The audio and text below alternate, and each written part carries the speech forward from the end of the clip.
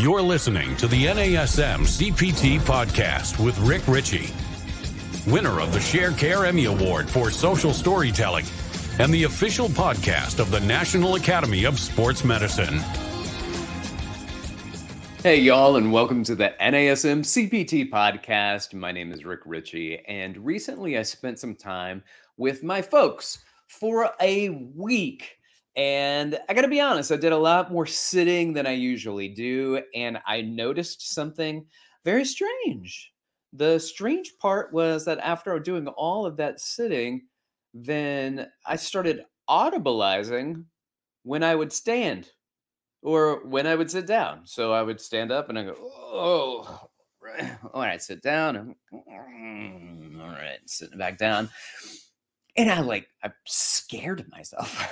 I just didn't notice these sounds are coming out of me as I'm standing or sitting. And I'm thinking, oh my goodness, this is what old people do. And granted, I'm not a young buck anymore, but come on. But I have to be honest, I did a lot more sitting than I normally have. So maybe it was me picking up a little bit on my folks. And what my mom or dad may have done some grunting or groaning a bit upon sitting or standing. But I think ultimately and truthfully, I was just more stiff. In fact, I was far more achy during that week where I was spending with my folks, and we really didn't get up and move a lot. And I didn't do a lot of workouts. I did a workout that my son had created, and I posted it on social media. So if you want to check out my 6-year-old's workout program, then you can check it out. Most importantly, it was the 45 burpees that I just don't think that he knew what 45 burpees meant to me. so that was probably worse than all the other things put together. But some of you love burpees. You're going to really dig his workout program. But aside from that workout, it was far more sitting. It was far less exercising. So the standing did elicit a sound, and it was an unusual feeling for me. It was an unusual achy feeling. So when I did stand, it was abnormal. And so I did make sounds because I had feelings that I hadn't had before. And so anyway, I was telling one of my clients about it. I had gotten back, and today or recently, I'm training again back in New York City. So I was happy to be back in New York. Loved my time in Alabama with my folks. And I have a client, a retired physician, and I was telling him about it. And he used the magic words I knew, but I didn't have the maxim that went along with it. The words he said as he spoke, he said, "Motion is lotion." And I thought, oh my goodness, it's so true.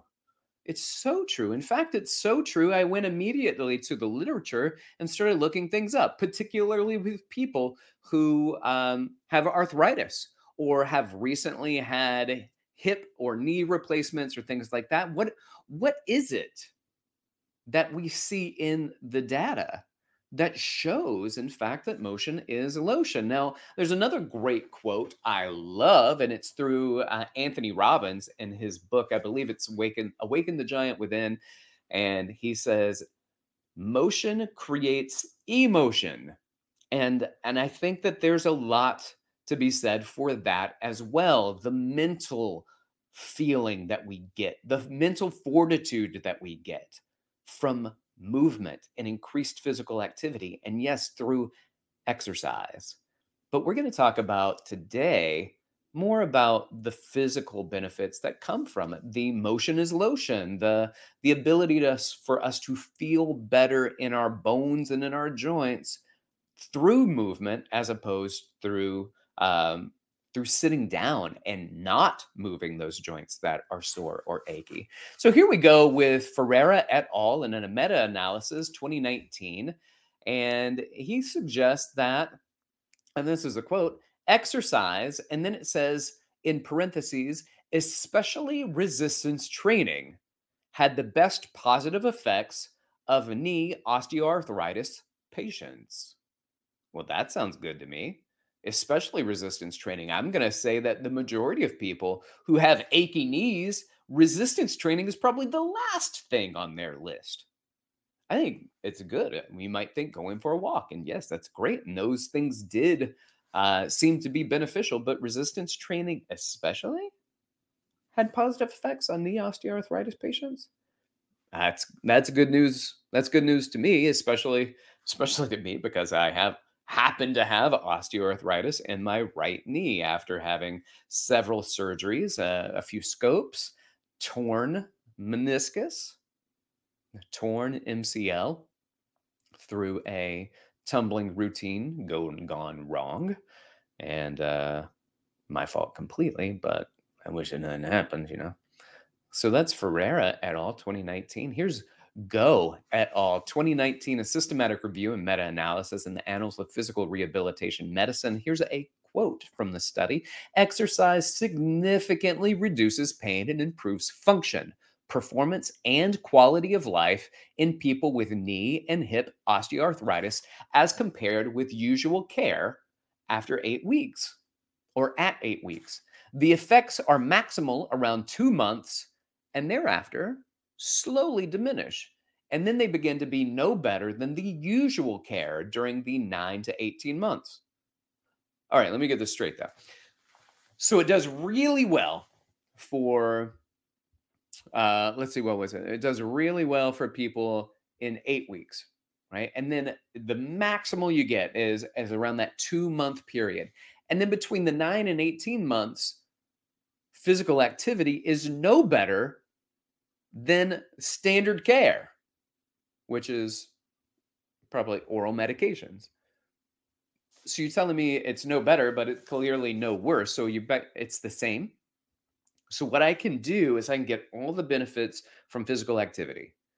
I can get the movement, minimizing my sedentary behavior, improving my physical fitness, and then all the other things we know that come with regular physical activity, which is things like a decrease in anxiety, decrease in depression, decrease in cardiovascular experiences, in the in diabetes and the effects of diabetes on the body, and some cancers. All of these things are wonderful things, but at 9 to 18 months, it's just exercise is about the same for osteoarthritis patients that have the standard of care. But that standard of care doesn't affect the body positively, as does physical activity. So I think physical activity then is probably an excellent choice, one that I would suggest and I would encourage. Well, Go's not done. GOH, by the way, Go 2019 did another systematic review and meta analysis in the Journal of Sports Medicine. And this was the conclusion: the effect of exercise varies according to type of exercise and target outcome. Sidebar, it also seems to vary in the phenotype of the individuals. So just different body types experience things and different people experience things differently. All right, back to the quote. Aerobic or mind body exercise may be the best for pain and function improvements. Strengthening and flexibility and skill exercises may be used for multiple outcomes. And then it said mixed exercise is the least effective, and the reason for this merits further investigation. And I don't know. I'm not entirely sure what all the mixed information is about. I pulled this from the abstract. I am admitting in this moment that I am an abstract reader and that I was pulling data so I could quickly put this together so I have some content to provide for you. So I didn't actually see what the exercises were, but we do know that they find that exercise, especially aerobic and mind body exercises, are good for pain outcomes and improvement of function. Well, we saw previously Ferreira et al. 2019 meta-analysis, and that was a meta-analysis of meta-analyses. So he pooled a lot of meta-analysis and showed that resistance training had a superior effect than many other types. All right, let me go do one more. Liao et al. Systematic review and meta-analysis a 2020 study in the journal Nutrients. And this one's important because it's nutrients. This is a combination study. So they studied protein intake and resistance training, so exercise. And this is what they found. It says our findings suggest that protein supplementation plus exercise training improves muscle mass, muscle strength, and functional outcomes, and reduces pain in older adults with lower limb OA or osteoarthritis, particularly in those who have undergone total joint replacement. Well, there is a very important reason once you go through surgeries and you go through total joint replacements that they send you to physical therapy. They send you there to increase your movement, decrease your pain, and increase your quality of life through movement. Well, this all goes back to the wonderful title of the show today, which is Lotion is Motion. And I found out that relaxing is rusting in many instances where I was just reclining and sitting down and not doing the physical activity that I had normally been doing, and audibly noticed myself, but physically noticed myself far more achy, much more stiff as I spent that week with my folks. It also encouraged me to have a conversation with my mom and dad about increased physical activity, about more movement, about how stiff that I was feeling and achy I was feeling, and that the movements that they don't want to do, because what they're attributing to is their age. And there's one thing that we can't control, that is age. But one thing we can control is how we feel. And through movement, we have increased experiences a quality of life and increased sense of pride. And that increased sense of pride goes further to increasing how we feel about our quality of life. So I encourage you to encourage others to move. I didn't even say exercise. And I told my folks, put exercise out of your mind. But what needs to be in top of mind is getting up more throughout the day, limiting the amount of time that you spend sitting, limiting the amount of time that you spend lying down, that you spend playing solitaire and watching the news. Get up, move more throughout the day, feel better, and I would say potentially living longer. But as this gentleman my dad told me about years ago, his name was Mr. Pig. And Mr. Pig, my dad said, did I ever tell you a story about Mr. Pig? And I said, no, it sounds like a childhood story that I missed. And he said, no, Mr. Pig is 99 years old and he works out at the Y. And he sent me an article that was done on Mr. Pig. And the article, the person asked, is exercise the reason you have lived so long? And he said, I don't know if it is the reason that I have lived as long as I have, but I do believe it is the reason that I have lived as well as I have. And I agree. All right. Thank you so much for taking your time listening to the podcast. If you like the podcast, leave some comments, rate the show, leave some feedback, like, subscribe, share with your fitness family.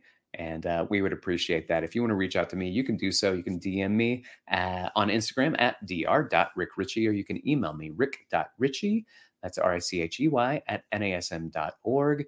And if you're looking for a 30-minute workout that you can do, I will send you one. I'm going to sign you up for the NASM Edge app. I've had multiple fitness professionals take me up on it, and many of them who have started training off the NASM app as well, some of which who have trained with me remotely. If that's something that you're interested in doing, you can also reach out to me, DM me, or hit me up on email. Appreciate it. Thanks for listening. This is the NASM CPT Podcast.